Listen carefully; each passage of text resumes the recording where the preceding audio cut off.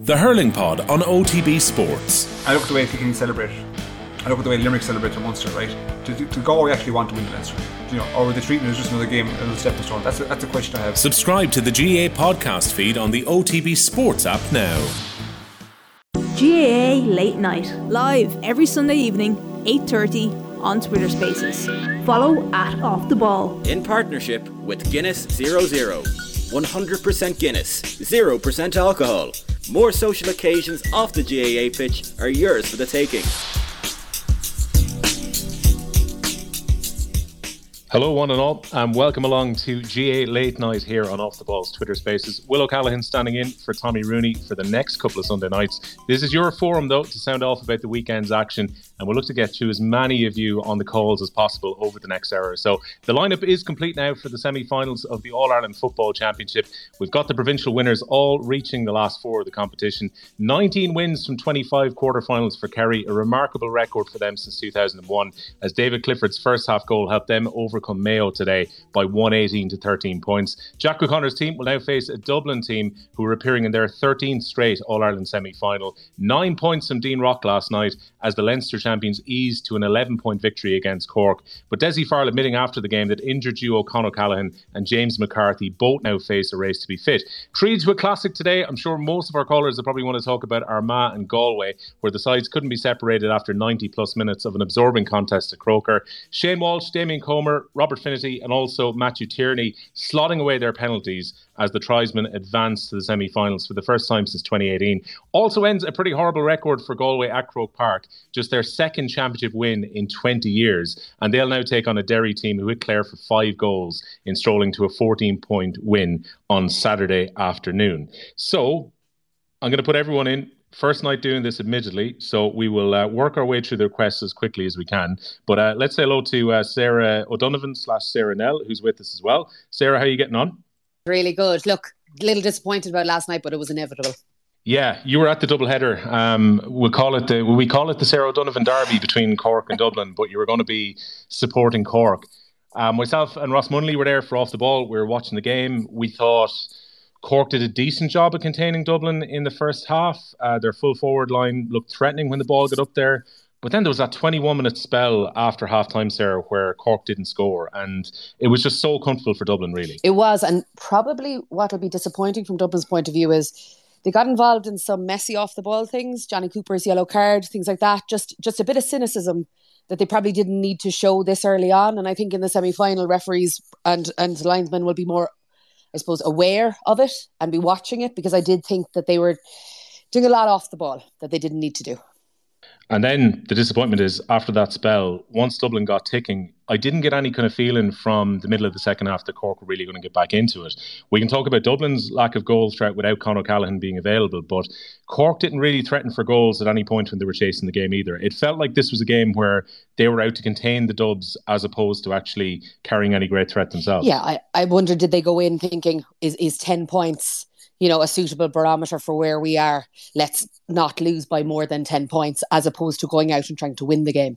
And that's what it felt like to me watching from the game last night. How do you assess then the year, given that I guess the two bright points maybe for Cork for the season will be the way they contained Dublin for parts of that game and also the way they contained Kerry. But overall, how would you assess Cork's year then?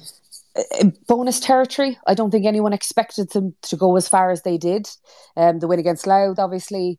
50 minutes of a performance against Kerry. Some bright points. Cathal O'Mahony is a superb footballer. Sean Powter, you love to see him playing football. They have talent, but their strength conditioning is a bit off.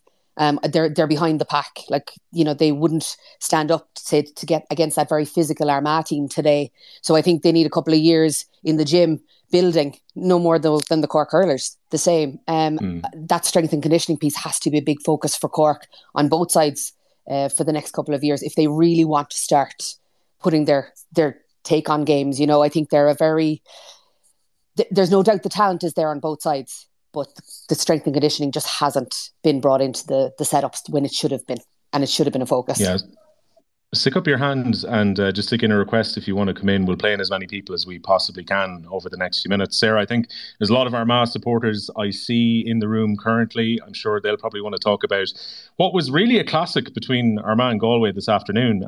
Obviously, a lot of debate around the idea of a penalty shootout deciding it. Pádraig Joyce, in his post-match press conference there, was saying that he thinks that's something that should be left to soccer. He feels that penalties aren't the right way to decide it. Said Galway did practice them, and Galway took them very impressively to actually win the game as well. I agree with him. I think it was an awful finish for a game like that. And, you know, when we see soccer-style goals in Gaelic football, normally there's nearly a turn up your nose at the skills that are shown when the ball is played on the ground. So to finish a game of such importance with a penalty shootout is taking from the game. I'd agree 100% with Park. It shouldn't be a way to finish those games. Yeah, Michael Quinlivan is with us, Tipperary footballer as well. Michael, do you agree on this? I mean, controversial after what was like an incredible game. We'll talk about the melee at full time and everything else in a moment, but it finished after 90 minutes, 2-14, 1-17, goes to penalties. One of the best games that we've seen in the Championship this year, and then it's decided by spot kicks at the end. Yeah, I don't think there's any probably right way to finish it. I do believe that the doing away with the replays has made a huge difference. I just don't think penalties is the right way to finish it. I know a lot of people are kind of very taken with even a form of a golden score or something like that. I think the mayhem of it would be brilliant. It'd make for a great spectacle. But the penalties are probably the best that we have at the minute, and it does bring great drama. It brings great excitement. What I was surprised with was that I'm assuming Rian O'Neill is probably the Armagh penalty taker, that he actually didn't go up first. That first spot kick is always very, very important. You see it a lot of the time in soccer, that the penalty taker themselves will always take the first one, get one on the board, settle the rest of the team. So I found it a bit strange, really, that he went second. Now maybe look at Stephen. I think Stephen Campbell is probably a very good penalty taker. It's just a poor execution, and Conor Turbitt's a little bit unlucky. He hits the post, but if it's 6 inches the other way, it's probably the best penalty that's been taken out of the lot. But look, they just got there in the end, Galway. I think they were, much the better team probably over the course of the 70 minutes and nearly over the 70 minutes and then even an extra time, and then somehow nearly contrived to lose it. So they'll be delighted to get into the last four, and I think they'll fancy it against Derry as well. No more than Derry will against Galway. Yeah, I don't think it's for any lack of cojones from Rian O'Neill when he was stepping up, Michael, to take a penalty in second place, because there was definitely an argument to be had when the game was in the melting pot for that last play to take a short one, try and work it into a position where someone can get a shot away. But instead he puts the ball down and beautifully curls it over with his right foot from about 45 metres out over on the left-hand side. It was a remarkable execution of the free under maximum pressure. Yeah, I like the kick is phenomenal. But I would say that it's normally, management probably do select the order of the kickers. It's never really the players. So, but I just found it a little bit strange, after, him stepping up. He was, phenomenal kick to bring it to extra time. Under that much pressure, it's probably, with the angle at least 55 metres out, and he hits the net halfway up, which is a ridiculous kick, really, when you think about it. And I just would have liked to for him to go up, because he was always going to score. And that's just, I'd always think you'd put your best out first. Well, welcome along to Armagh fans 1889, who can give us an Armagh perspective on what happened in Croke Park against Galway. How are you getting on? How you doing? Obviously we're gutted. I think over the course of the game, I think Galway maybe just deserved to edge it. But as everybody's saying, I think the replays need to come back into play. Penalties is no way to decide a Gaelic football match or a hurling match at that. I think it's sad for the fans, that they're not going to see another game like that this season.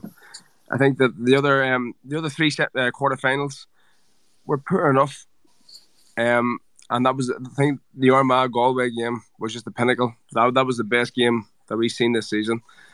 It's just sad that it came that way. And the worst thing, I think, the talking points is going to be with the brawl at full time. of the full time with normal time. But the game of football itself was magnificent. And tell you what, congratulations to Galway. Yeah, it overshadows the game a little bit. We've kind of made a decision as well that there's very likely going to be charges from the CCCC on the back of this, and it was a member of the Armagh extended panel. So as opposed to naming that player right now, we're going to wait, see what happens with charges that are likely to everybody follow knows on. The player. Yes, everybody knows the player. He shouldn't have been on that field. You know, he was an injured player. He shouldn't have been on the field. He should have been nowhere near that pitch. And I think retrospective action will be taken, and rightfully so. I think as well, up to that point when it came to the brawl, obviously players are coming in after heated scenes towards the end of the game, and even injury time. There were a couple of players on both sides dragging each other to the ground, but generally it was a lot of pushing and shoving at that point. The gouge probably brings it to a different level. Ushie McConville was saying afterwards he thought it was disgusting, so I've no doubt there's probably going to be a lengthy ban that will follow on from that. From an Armagh perspective, how happy are you though with the way that your team battled back? Because, you know, as Michael Quinlivan was saying a second ago, it seemed that Galway had the game won, particularly when Comer puts the ball over the bar, 4 points up. You're kind of getting into that territory where you're thinking it's unlikely Armagh are going to come back in. But a couple of long deliveries in, a goal comes off it, and then Reen puts over the point. And again, a goal you were able to manufacture in extra time as well. Good fighting spirit shown by you lads today. Absolutely. It just shows the no-day attitude, you know, of the whole squad. You know, we after the first game we played against Donegal and Ballybofair, I think a lot of counties, you know, thought we were finished. You know, but we've shown great attitude from the Tyrone game, the Donegal second game, and then I think, you know, it's just hard. You know, the belief was there from the fans. You know, the team's got a good fighting spirit. You know, but as Ryan O'Neill, that point towards the end there, you know, the goals and all. It's a bitter pill to swallow, you know. I think that squad's not finished. I think we're going to come back next season and we've got a big part to play in Ulster. Do you think Geezer will still be in charge next year? I do, yes. I don't think he's finished for a long time, to be honest. I think Kieran McKeever is there in the background team at the minute with Cian Donaghy.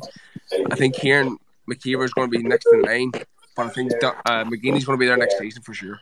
We've also got Conor O'Neill as well. Conor, we'll bring you into the conversation here. Conor, how are you getting on? Conor, what's in your mind? Oh, Tommy, sorry about that. I'm sitting. You wouldn't believe, Tommy. I'm sitting here in the pub having a pint after the match, and I thought we were joking. We were going, "Oh, you make it back on," and then all I hear is Conor. It was like, Jesus Christ! It was like my mother talking to you. But I tell you what, we were beat by a better team today, Tommy. Do you reckon, because we were talking about this, it almost felt like Galway were conspiring to give that game away at different points? I just thought that. I don't know. I just don't know. I don't know what happened. I just thought that we. See there in the second half, we're bombing balls in. And we got 3 goals out of it. We got 3 goals out of bombing balls in, right? And, you know, and then, see when we scored the third in the extra time and we sort of set back a bit, we should have been bombing them in. Them bombs should have been bombed in. I mean, nuclear bombed in, like. You know what I mean? Hiroshima shit, like. You know what I mean? That's what we should have been doing. Hiroshima, Nagasaki. That's what we should have been doing. We should have been bouncing them bombs all over the place, right? But we didn't. And I was saying, I'm sitting here now in Dan Gregory's part in Basebrook, and I'm crying over a pint, you know. But I'm happy I am, because there's a meaning behind it. There's meaning behind the tear. You know what I mean? Yeah. You know what I mean? Derry probably aren't going to bomb balls in when it comes to the semi-final. But like, having watched Derry's finishing in their full forward line yesterday in the quarter-final, do you think Derry are going to cause big problems for Galway's defence in the semi? I'm going to tell you now, I told you a couple of weeks ago, Tommy, what did I say to you? I wouldn't want to meet a Rory Gallagher team. Right? Derry, right, you've heard it here first, from Camlock, from Dans and Camlock, right? Derry are going to win the All-Ireland. Rory Gallagher, he'll be spitting on his hands listening to this probably, but he will be lifting that Sam Maguire. And I promise you now that will happen. We hope so, Connor. Rory Gallagher was playing that down yesterday, but many thanks to Connor. We'll let Connor get back to his point there. Michael Quinn-Livin, Derry to lift Sam Maguire. What do you think? It's certainly plausible. They were definitely the most impressive, probably, of the teams yesterday, other than the Galway and Armagh game. And it wasn't just, a lot of people talk about Derry's defensive setup. Every single one of the goals they got, they had nearly 6 men inside the 13-yard line. There was a number of different hand passes they could have given before the final man actually gets the goal. And they seem to be playing with massive confidence. I don't think they'll fear Galway. I think it'll be, very tight on that side. And then, it's the experience that either Dublin or Kerry have in winning All-Irelands in the last few years. That's probably the thing they're missing at the minute. Jonathan Higgins, you were coming in here, you were watching the Galway minors and watching the seniors this weekend. Look, mentioned at the outset, was one win in 14 championship games for Galway at Croke Park coming into today. Is it just an overall sense of relief as a Galway supporter coming out with a victory, come hell or high water, or hook or by crook, however you've won it today? Oh, I think so. Will, Tommy, I think I'll recurse you that from now on. But but what a the full spectrum of emotions really in Croke Park there today. It was just surreal. Like it's hard to think back of another occasion in Croker that you're leaving it like that. It's been a long time since a game has just back and forth on so many occasions. From a Galway point of view, I think this year was always a big year, and every little step along the course of the championship this year is a big step forward for not just the team but for Pádraig Joyce's reign. I think you go back to Castlebar a couple of months ago now at this rate, that win over Mayo was kind of make or break. You saw the relief, you saw the emotion. It was repeated again in Pearse Stadium, and I think Joyce made a comment like it was just so important that the Connacht title was secured. And then, as you touched on there, Will, like the Galway's record in Croke Park has been absolutely abysmal, pretty much back to 0-1 since they won the All Ireland last. And it feels like another big step, but Jesus, my God, did they make hard work of it today? And my mind can't even logic and even consider it as far as Derry yet. It's just an absolutely vast array of emotions. But look, I suppose to summarise, they were asked big questions, and you go back to last year in the league up in Clonus, the last round of the league, and where Galway were in Division 1 at the time. They needed to win. They were a couple of points up with a couple of minutes to go, and they blew it. They almost blew it today 2 or 3 times over. What was it, 3-1 conceded from just long bombs into the area, which is very, very concerning. But the character, the show, their captain, was, from what I can tell, like I haven't watched it back fully, it seemed like a very harsh taking out to Sean Kelly. I would have said on first whispers and first little glances on social media. But they stood strong and they answered everything, and then came good at the end. But yeah, Jesus, what a day of emotion. It's going to take a while to relay that one down, I think. Yeah, we'll see what happens to the disciplinary, but yeah, it did seem unusual where you've got multiple players in both teams coming in front of the tunnel, and then Aidan Nugent gets picked out for Armagh and Sean Kelly gets picked out for Galway. They're shown red cards before extra time. How you could have decided that they were the 2 players who were punished, I'm not quite sure, but we shall see what happens with potential sanctions over the next while. Jonathan, when it comes to Derry game, I know you're saying it's difficult to even look ahead to it, but again, Rory Gallagher was saying after the game, he said one of the kind of points that maybe made Derry's year was what he calls a desperate day, a very bleak day for them in Owen Begg when they played against Galway and conceded a series of goals. I'm sure Derry are going to be very much ready for what Galway are going to bring in the semi-final now. Yeah, you would certainly think so. And that league kind of, not just that game, I think you go back one step prior to that for Derry, it was the game in the Hyde against Roscommon that ironically enough, barring just a disastrous kamikaze job from Roscommon against Clare in the qualifiers, would have had a repeat of that yesterday had things aligned, which we would have expected. But Shane McGuigan was very, very harshly sent off in the Hyde for an absolutely pretty much scandalous decision. They appealed it multiple times over, but he didn't get to play against Galway that day up in Owen Begg. It was a very windy wildly up and on back for that, and literally Derry won the toss, decided to go against the wind, and Galway just absolutely bombed and smoked them out of it. It was the victory that secured promotion back to Division 1 for Galway that day, but it was definitely, I think, a learning point, because there was huge steps made. I think everybody thought Derry earlier on in the league would be the team to be promoted along with Galway, and Roscommon kind of pipped in and actually finished top in the end and won the division out. But it's just amazing how things have transpired since. But McGuigan missing that day was a big loss to Derry. I think it's even, tenfold now with the fact that, he's obviously back in form. He made ribbons out of Clare yesterday. But also, can you imagine Rory Gallagher and his management team watching that game today? Like, McGuigan is just going to be parked on the edge of the area and just let fly. You would feel like, even with Sean Kelly there's problems there with aerial high balls, and it's not just today. Really, you saw it kind of got brushed away, but in the kind of final right at the death when the game was done and out the gap pretty much. But Roscommon got a couple of late goals, just 2 long balls, and you thought, oh, maybe that's just a lack of concentration. The game, everyone's thinking about the presentation and whatnot. But it happened today, and you don't go too doom and gloom. But that's certainly an area that both Galway need to improve, and that Derry will be targeting very, very heavily, you would imagine. I have a question for Jonathan, if you don't mind. Yeah, come on in. Yeah, we'll let Noel in a second, but go on. Armagh fans coming back in here for Jonathan.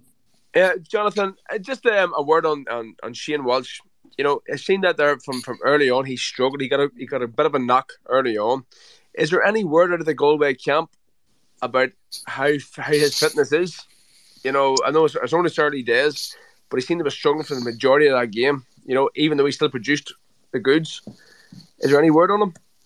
Not initially. Afterwards, I wasn't speaking to Shane, or it didn't really come up too much with Pádraig afterwards. But what I will say is, from looking on, he was clearly targeted from the off. He got.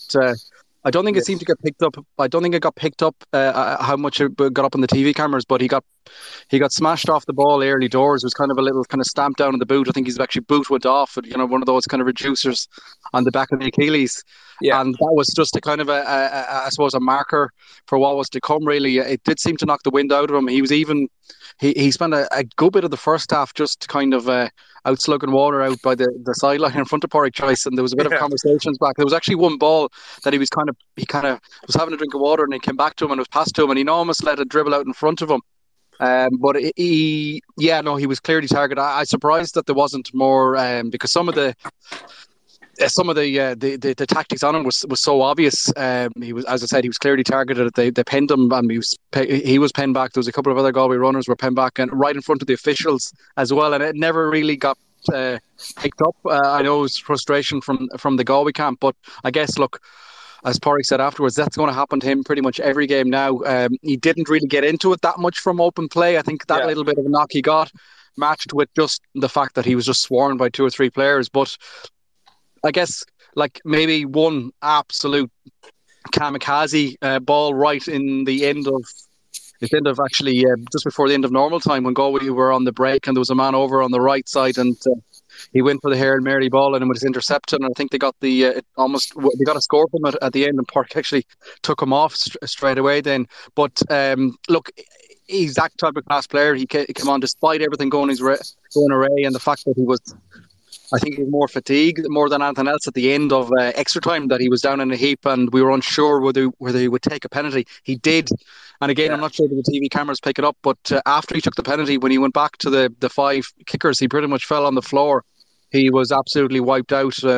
Definitely gave everything to the service. But look, there's no point saying otherwise. It's probably, look, Derry are going to do something similar. He didn't play the league game up in Armagh, but no doubt they will have something similar there. But ultimately, thankfully from a Maroon perspective, he still got the big moments, a couple of frees. I think it might have been 4 in the end that he scored. Some of them were big scores. He was still involved and took the penalty away. So you'd say, despite the little bit of extra attention, he stood still strong and had some key involvements in the game. You're listening to GAA Late Night here on the Off the Ball Twitter space. Oh, thanks to Guinness 00, 100% Guinness, 0% alcohol. More social occasions off the GAA pitch are yours for the taking. Michael Quinlivan, just to kind of bring the conversation around a bit, because I'm very aware we've got a lot of Kerry and Mayo supporters who are listening into us currently as well. Potts Ballon said in the TV afterwards, said, as poor as he's seen Kerry play at Croke Park. Now, they're naturally a bit rusty, given the lack of games and how long it's been since the Munster final. But how do you assess that Kerry performance against Mayo today?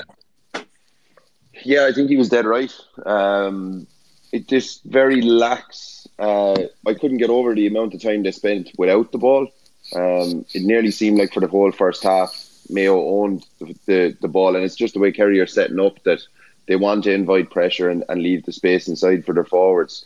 But they'll be delighted to get over it, having not played well.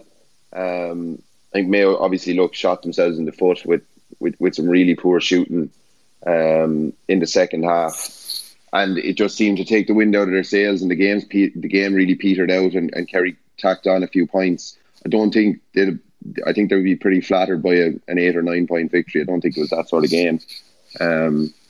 But look, it's great for the Kerry management. For the next couple of weeks, you've played a really tough game against Mayo. You saw the difference. Mayo turned over the Kerry half-backs and half-forwards around the middle of the field, just, with ferocious tackling that they maybe wouldn't have happened in the Munster games that they had played. So you get that out of the way before you play the Dubs in 2 weeks, and you've plenty to work on. I think for Kerry, they really could do it when, some of those injuries coming right. I think their bench is a hell of a lot stronger, I think, than Dublin's. They do have serious impact coming in off the bench. You see the players that they're bringing on, Killian Spadina and Tony Brosnan. And, I think they just need to be in that game until the last 10 or 15 minutes. And I do think their subs could make all the difference at that level. But they'll be happy to keep the head down for 2 weeks. They've gotten the game out in Croke Park. It's not like Tyrone last year where they went in really cold. They'll have had that. They'll play again in 2 weeks' time. It's not a 4-week break. So in some ways, I think their management and the Kerry supporters will be kind of happy that they've this one out of the way. And for Mayo, look, it's really disappointing. It's not for a want of trying. I think they've so many guys who can kick scores, but if they were an orchestra, you'd never know who the lead is supposed to be. Because everybody wants to step up to try and kick one from 40 yards. When they really needed a score just to bring it to level, it didn't seem like they knew who to give the ball to. In the last few years, that's been Cillian O'Connor, and look, I think he's still probably feeling the effects of that injury from last year. It's a really tough one to get over. And they used to work the ball to him, but now it just seems to be a little bit too off the cuff. They still are, the best back line in the country by a mile. I think they've so many men who can go man on man, but you're never going to beat Kerry if you're only kicking 13 points. Kerry still, even though they didn't play anywhere close to their best, they still had, over 20 points, 118, I think, on the scoreboard. So if you want to beat them, that's what you have to be able to put up, same as when you're playing Dublin. Sarah, when it comes to how Mayo played here, 41% conversion rate, this felt like it was well set up for them to give it a good shout. I mean, we saw David Clifford hobbling. Okay, he was well able to plant his foot to put the ball into the top corner for the goal, but he clearly was far from 100%. Kerry coming in from a long layoff, Mayo coming off the back of a big comeback win against Kildare, and then their shooting was all over the place today. Yeah, key moments. Matthew Rowan had 2 wides when Mayo could have gone ahead. Jordan Flynn again kicked a ball, a boomer. It was never going to be a score. Michael's right. The wrong players were getting on the ball at those key moments. And what I was surprised about as well is Oisin Mullen was allowing David Clifford to win the ball. And when playing the mark, it didn't make sense. Kerry played the mark so well today.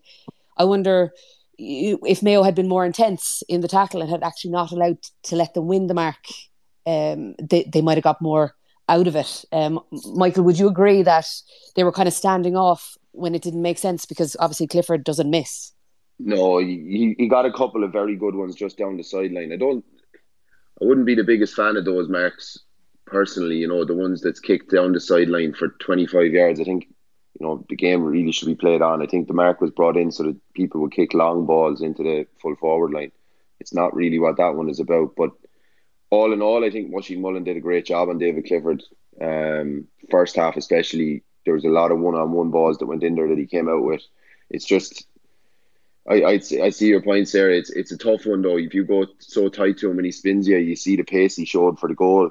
And that's what you're kind of trying to guard against. It's the big moments that, you know, he can just pop up and with a moment of brilliance and the game's over at that stage.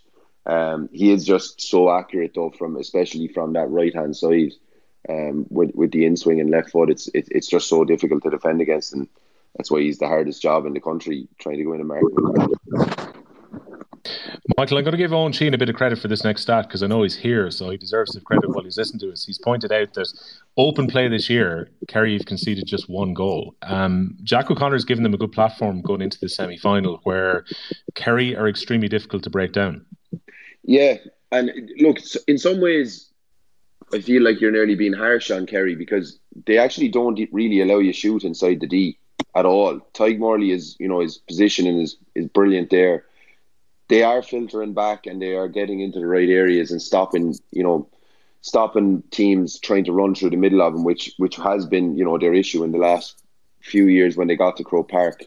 You remember Owen Merchant's goal in that final where he goes directly through the heart of the defence. They've tried to cut that out, and they seem to. The big thing is they probably have a settled backline now as well. You know, there've been little to no changes in that back six. And then they're always able to call on Paul Murphy when they need to bring him in. So they've been the meanest defence in the country this year. And while we were saying that, you know, the Mayo kicking was probably from the wrong areas, Kerry are nearly forcing them to kick from out there where the percentages are a little bit lower, because you're finding it very difficult to pop the ball inside or get any joy off that full back line.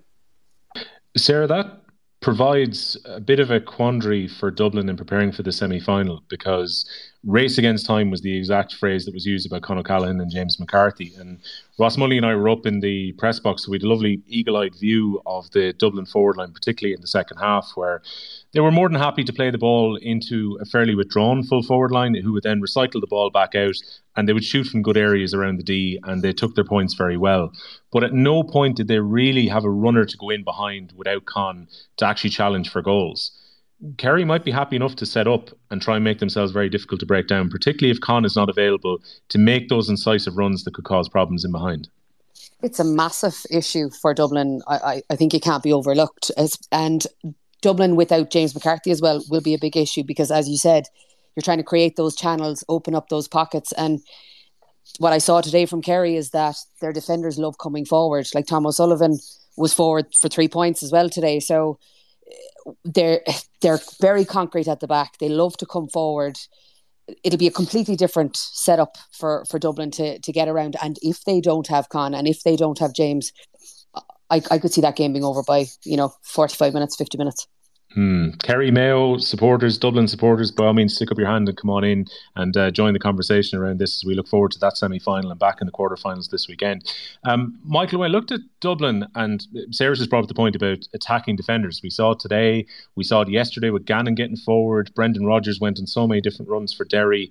We've got players who are just redefining positions now, whether it's Rafferty in goal for Armagh, or where you can get a cornerback like Gannon who can go up and get 2 points and 2 assists from cornerback last night. Yeah, I think nowadays teams are nearly just looking for, footballers to be able to play in regardless of what position, because they know during matches that you're going to end up rotating half back lines that will end up in the half forward line, and there actually tends to be a hell of a lot more time. If you're quite good at and you have some pace and a little bit of timing, it's nearly easier to be a full back or a half back attacking that space, because you can kind of see the play develop in front of you. And those teams that are, really quick on the transition, you mentioned a few of them there. They have a lot of, Mayo have been at it for years as well, getting multiple scores from their backs who are carrying forward.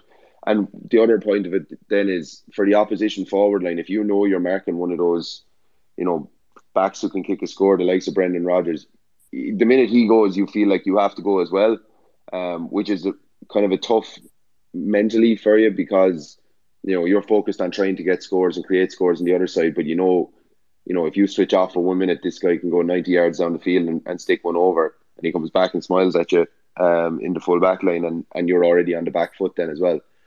So it's really it is really good to see. I think Derry are probably, I was really, really impressed with the commitment, the amount of people they committed forward in all of in the match against Clare.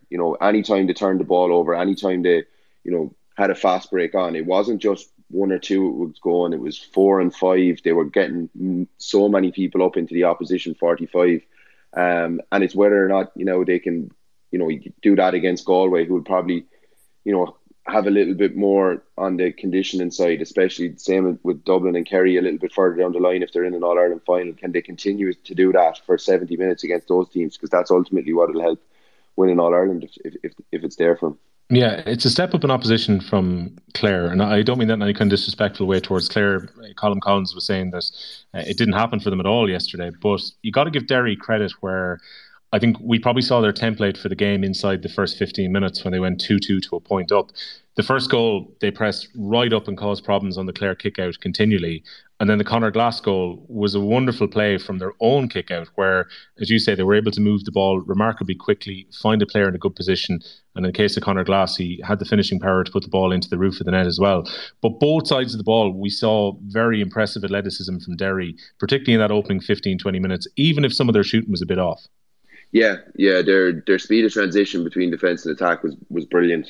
And that is exactly it. It's the athleticism that they showed. They kept doing it all day, up and down. And it looks like, Shane McGuigan kicked about 1-8, and there was a lot of times there where he was standing isolated on his own, just kicking a point over. But it's purely down to the runners around him who are dragging people away so that he has the space to kick it over.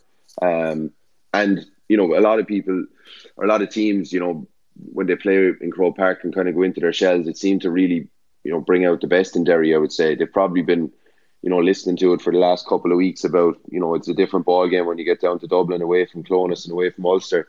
But they really showed that they're, no more than Armagh as well, who really stepped up. I think, this is the start of a very exciting few years for those two counties. Even though Armagh didn't get it done today, I think Derry will be, knocking on the door for an All-Ireland for the next 4 or 5 years with the players they have. Yeah, first time since 2010. We've had 2 provincial champions from Division 2, and those 2 teams also went to a semi-final. So we had 4 Division 2 teams coming into this weekend. Obviously 2 fell by the wayside and 2 have qualified.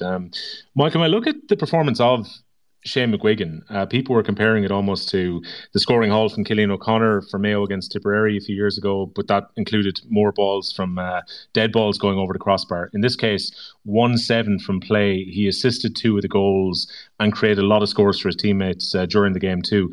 As complete a performance as you'd like to see from an inside forward.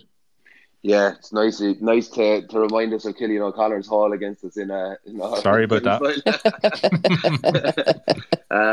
Yeah, look, it was brilliant. But I think the big thing was he just kept taking the right option. There's a lot of times there, he could have kicked scores himself, and he didn't. He kicked the right option because those runners from deep, you need to keep encouraging them to do that, and finding those little passes and things like that is what keeps those half-backs making that 80-yard long bust and run up the field.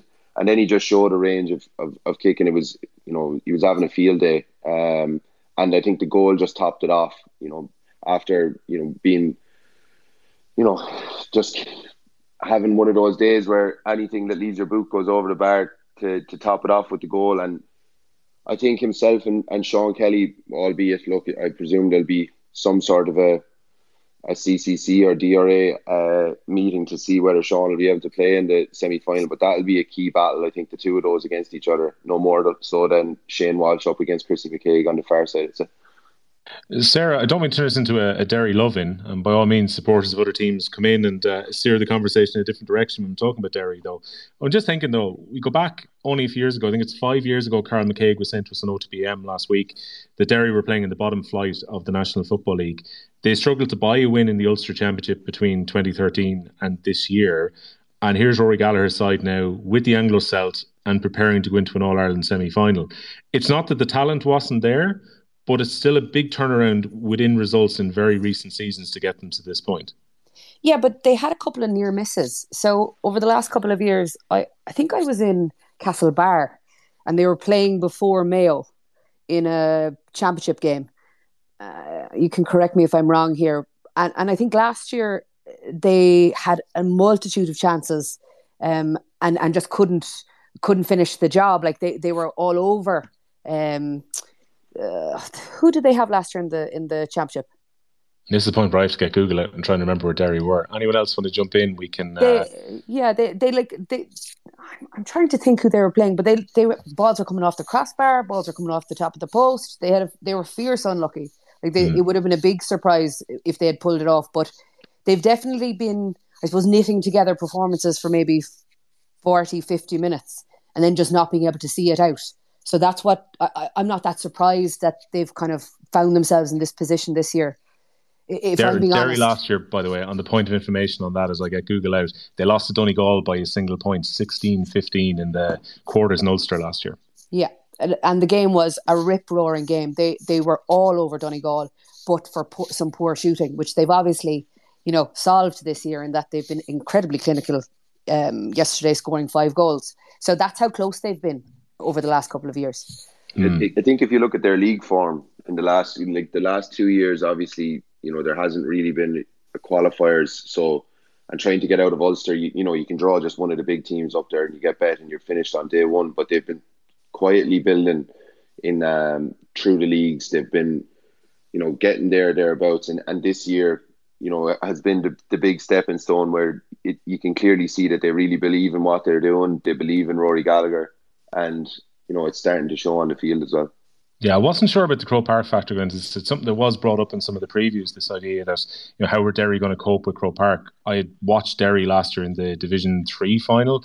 I know it was an unusual year, Michael, because of the way things were split up geographically, but they went into that final and they absolutely hammered Offaly and used the space really well in there. I actually think Derry's style of play, and all you mentioned about the transitioning and the way that their forwards move around, Croke Park is actually well suited to them, I think.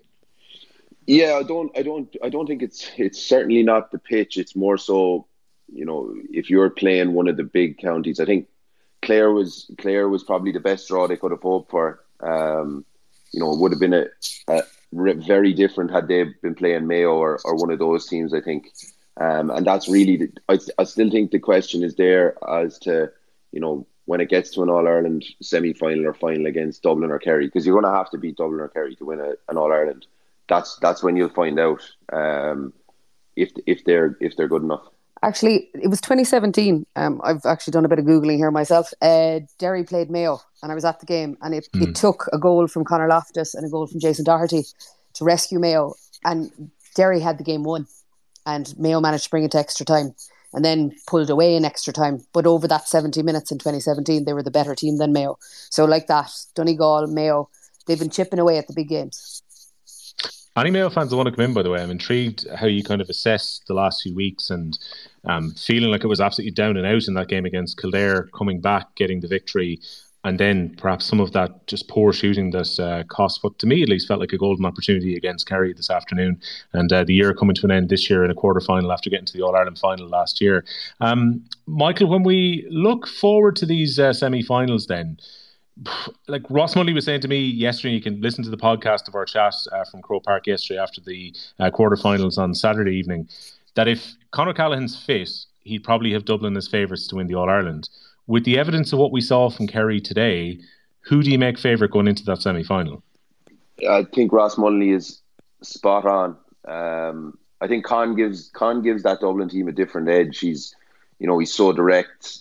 He takes so much minding in that inside line that it opens up a lot of the spaces for some of the other forwards. A lot of it comes down to the fitness maybe of Clifford on the other side as well.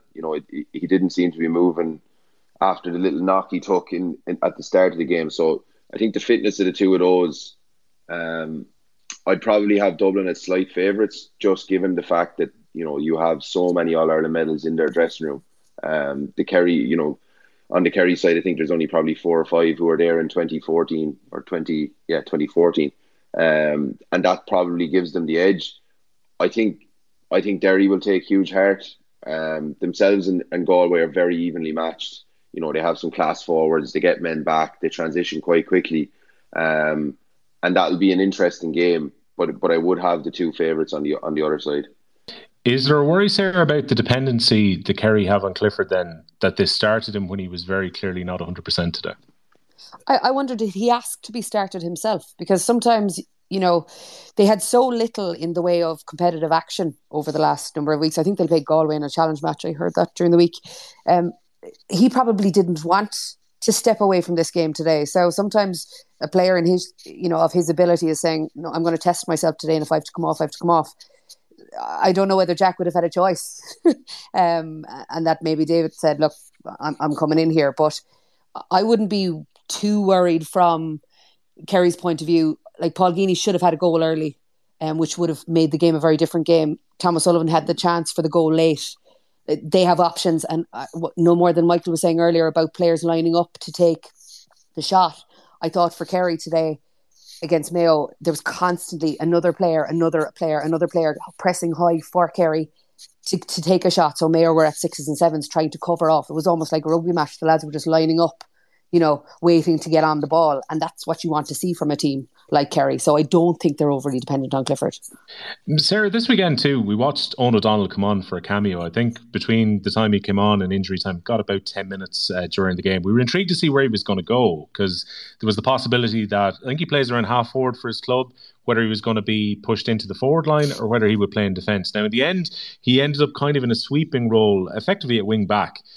And look, he made a couple of blocks. He made an assist during the game too. It's probably unlikely he's going to be hurling for Dublin next year if he can become, a major member of the football panel. But it's remarkable to think that he's come in midstream into an All-Ireland contender and comes on to play in a championship game, having already played the other code earlier this year. To make your senior inter-county debut in a quarter-final is some going. Yeah, and look, it's out of left field completely, but I wonder, his athleticism is obviously the driving factor here, and his physicality.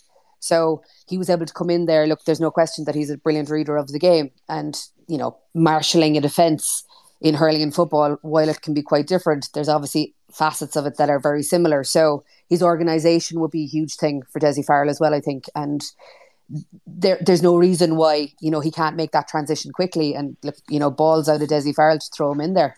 But his leadership for Dublin has been incredible, and I think it'll probably be the appointment of the new manager for Dublin, and depending on who that is, will dictate whether Owen plays for Dublin next year or not. Yeah, like Michael, he's a hell of an athlete. I mean, a very impressive fullback in hurling. He's Dublin hurling captain currently, before he went off to play football for the rest of the summer. How difficult is that transition, do you reckon, between having played under 20 a few years ago for the county to playing senior inter-county at All-Ireland level? Yeah, the skill, it's more so really your touch. I think the interesting piece about it is, I wonder what it actually says about, the rest of the options that are currently on the bench, that, there is a guy who's been just drafted in mid-season who's now coming on. It's an interesting proposition. Like, I don't think it would have happened 6 or 7 years ago when, you were looking behind you. Jim Gavin had the luxury looking behind him and seeing Paul Flynn and Bernard Brogan and Philly McMahon and people like that, Kevin McMenamin. Owen O'Gara, yeah. So, like, I don't know would it have flown with those guys, who, that was the culture that they had built, that, he was either all in. So it's an interesting one. I don't think he'll struggle with adapting to the game. As Sarah mentioned, it's his physicality and his athleticism will give him a big boost there. And playing in the half back line, he does play both codes. It's just a case of getting the eye in, and that comes with training, which he's been doing for the last few weeks. Our ref, come on, has been waiting in the background patiently to come in as well. How are you getting on? I presume you're coming in on a Mayo point here. Yeah, just I heard you talking earlier on about, I suppose, what people are probably thinking in Mayo at the moment, what the feeling is, I suppose, in the county. But I don't think the major disappointment from other years is there this year. I think a lot of people were kind of, I suppose, expecting Mayo probably weren't expecting Mayo to beat Kerry anyway, but up until half time, I think that, look, I was watching a lot of people, the mood was fairly positive. They were keeping with Kerry. In terms of the wides, I think it was 7-6 at one stage in terms of the wides, but obviously in the second half, I think it went 20 minutes without scoring. But yeah, I think a lot of people in Mayo anyway were probably expecting this defeat, and probably maybe the way the defeat came about was maybe we kicked too many wides, and that would be a bit disappointing. But in a general sense, I think it was expected. What was the reason for the expectations being down then? Was that down to the performance the last time out against Kildare, the way things have been going since the league final, or was it something more recent than that brought the expectations down? Well, I think that the mood in the county for the league, I think when we went up to Dublin, we started playing a bit of football, things were looking good. I know Dublin hadn't won and obviously got relegated, but it looked good, looked positive. You have to still remember, it's not all doom and gloom in Mayo. When you look at the average age of that squad and the players that's came in the last couple of years, Enda Hesh and Oisin Mullen, like things are good. Tommy Conroy's going to come back. Ryan O'Donoghue is only coming into it. So like, it's not like it's a dying team. You know, obviously there's lads at the end of their career, but there is in every sort of any team that's at any stage. So I think the league final defeat, to answer your question, the final defeat, the manner of it was disappointing. I suppose Kerry had played, you know, they had the 5 or 6 competitive games at that stage compared to Kerry haven't really been challenged in so long. So there was probably, you know, when you seen Clifford go down earlier on, Mayo were kind of, you know, I think they were 2-1 up at that stage. You were thinking, geez, you know what, they might actually have a chance here. But it's been coming. It just hasn't been clicking for them. It looks like they're almost tired in a way, but I don't think it's physically. I think it's just there's a mental block there now where the 2 All-Ireland final defeats were huge. Last year's one is always going to resonate for a long time, I think, in Mayo. But if you look back at the previous time in 16-17, we had the draw. We had the draw game. We were really close, and we actually got knocked out in the qualifier game against Kildare. I think a lot of people expected, you know, we had the 2 chances, didn't take them, and ultimately we were a sitting duck. I think once after the league final, I think things weren't going well, and then the Galway game came along, and we got bet in our own patch. So it was, you know, there was just a lot of pressure on that group, but like in the grand scheme of things, I think things aren't as bad in Mayo as people would like to think. But even if you talk to the general public now, they all think that, you know, fair enough, it wasn't a good year for Mayo, but at the same time, look, we have a minor team there that's in an All-Ireland final, a young squad. I'm not sure what the story is with the management position. I know his 4-year term is up, and I don't know what's going to happen there. I know. Would you like to see him still be around, or what's your thought on Horn at the moment? I think it's ran its course. I don't want to be disrespectful to the man in any way at all. Like, it's not like I'm, you know, this isn't going to be an Arsenal fan TV thing where I'm going to come out shouting Horn out or anything. But it's I think it's ran its course. You know, like you look at any sport and any group of players or any teams, 4 years is an awful long time with a group of players. So, you know, it looks like it's ran its course, but it's not for me, or it's up to the powers that be themselves to decide that. What would you think of John Maughan? You know, obviously been with Offaly for the last 4 years, talks that he mightn't stay there next year. He definitely won't be there next year. I can tell you that right now. I don't think he'll be there next week. So what would that be like, you know, having gone away, got that experience for 4 years? Yeah, well, he had the experience before he went to Offaly as well. Like, he's been around the block. He's been successful. Yeah. He's been successful. He got Offaly up to a certain level. Is he the man for the job? I don't know. Even would he want that? Like, you know, the way Jack obviously came back to Kerry, you know. Yeah, but Jack went back into the system, and Jack went back with the minors, and so, you know, he knows those players. He went through the course and took over a group of players' aspirations when All-Ireland was similar to Mayo in a way, but I don't know if John would even want that torture. You know, it's a high pressure job. You know, there's a lot of people, a lot of critics, a lot of people will be at them all the time. You know, there's a lot of really good candidates out there within the county itself.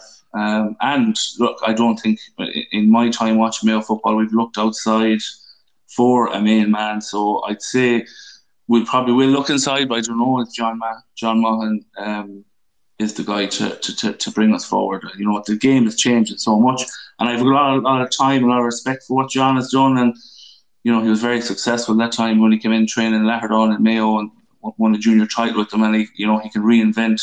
He has reinvented himself so many times over the course of the period. But I just think, I don't think he will be up there with the candidates, but he might want to throw his name into the hat. But no, I don't think that. Is there anyone that particularly stands out for you within the county right now that we should be watching out for as a candidate then, given that Mayo will kind of traditionally go inside, as you said? Yeah, well, the two candidates within Mayo circles already, probably, obviously people talk about Kevin McStay, but I think Ray Dempsey is somebody who he's managed not more to 2 senior county titles. He's a guy that's been around a long time. He has experience. He's managed Mayo under-20s, under-21s. He's managed Mayo minors. Able to bring in a good team around him. Very deep thinker of the game. And, like we talk about, what you need on a CV to be the Mayo manager. James Horan won 2 senior titles with Ballintubber. So he'd be similar. Also Kevin Johnson as well, current Corofin manager, I think, to be another candidate. That'd be a very interesting guy. You'd have to put him up there as well in the same group. He managed Ballintubber, and a lot of people thought Ballintubber were finished. Got 2 county titles out of Ballintubber. Went to Torlestrane, won a county title with Torlestrane. Currently in Corofin, if he does it with Corofin this year, I mean, they have to put him up there in that name of people that'd be willing to take the job. Right, okay. 4 or 5 minutes away from the Sunday game starting, so we'll start coming around in a wraparound. So if anyone else wants to come in, stick up the request and we'll bring you in before we finish up. Sarah, while those are sticking their hands up, I want to ask you about next week. We've got the All-Ireland semi-finals. Galway on the march after their footballers winning. Their hurlers will try and repeat the trick. Very difficult game for them, though, obviously, against a Limerick side who have kind of built their way into the championship and were incredibly impressive in that classic Munster final. Do you give Galway a shout at beating Limerick next Sunday afternoon? Having seen them play Cork, I was actually quite disappointed with Galway. The last 20 minutes against Cork is where they kind of did Cork over. I think that Limerick won't allow them to stay in the game for as long as Cork did. Limerick will be far more clinical. So I can't see Galway pulling off a shock next weekend. The one I can't wait for is Saturday evening. So we've got Kilkenny against Clare. And straight away, I'm going to say I've been incredibly impressed by Clare. They've gone toe-to-toe with Limerick 3 times this year, and it's been level at the end of 70 minutes on each occasion. I kind of have a bit of a fancy for Kilkenny next Saturday. I might change my view between now and then, but something just tells me there's a kick in this Kilkenny team next weekend.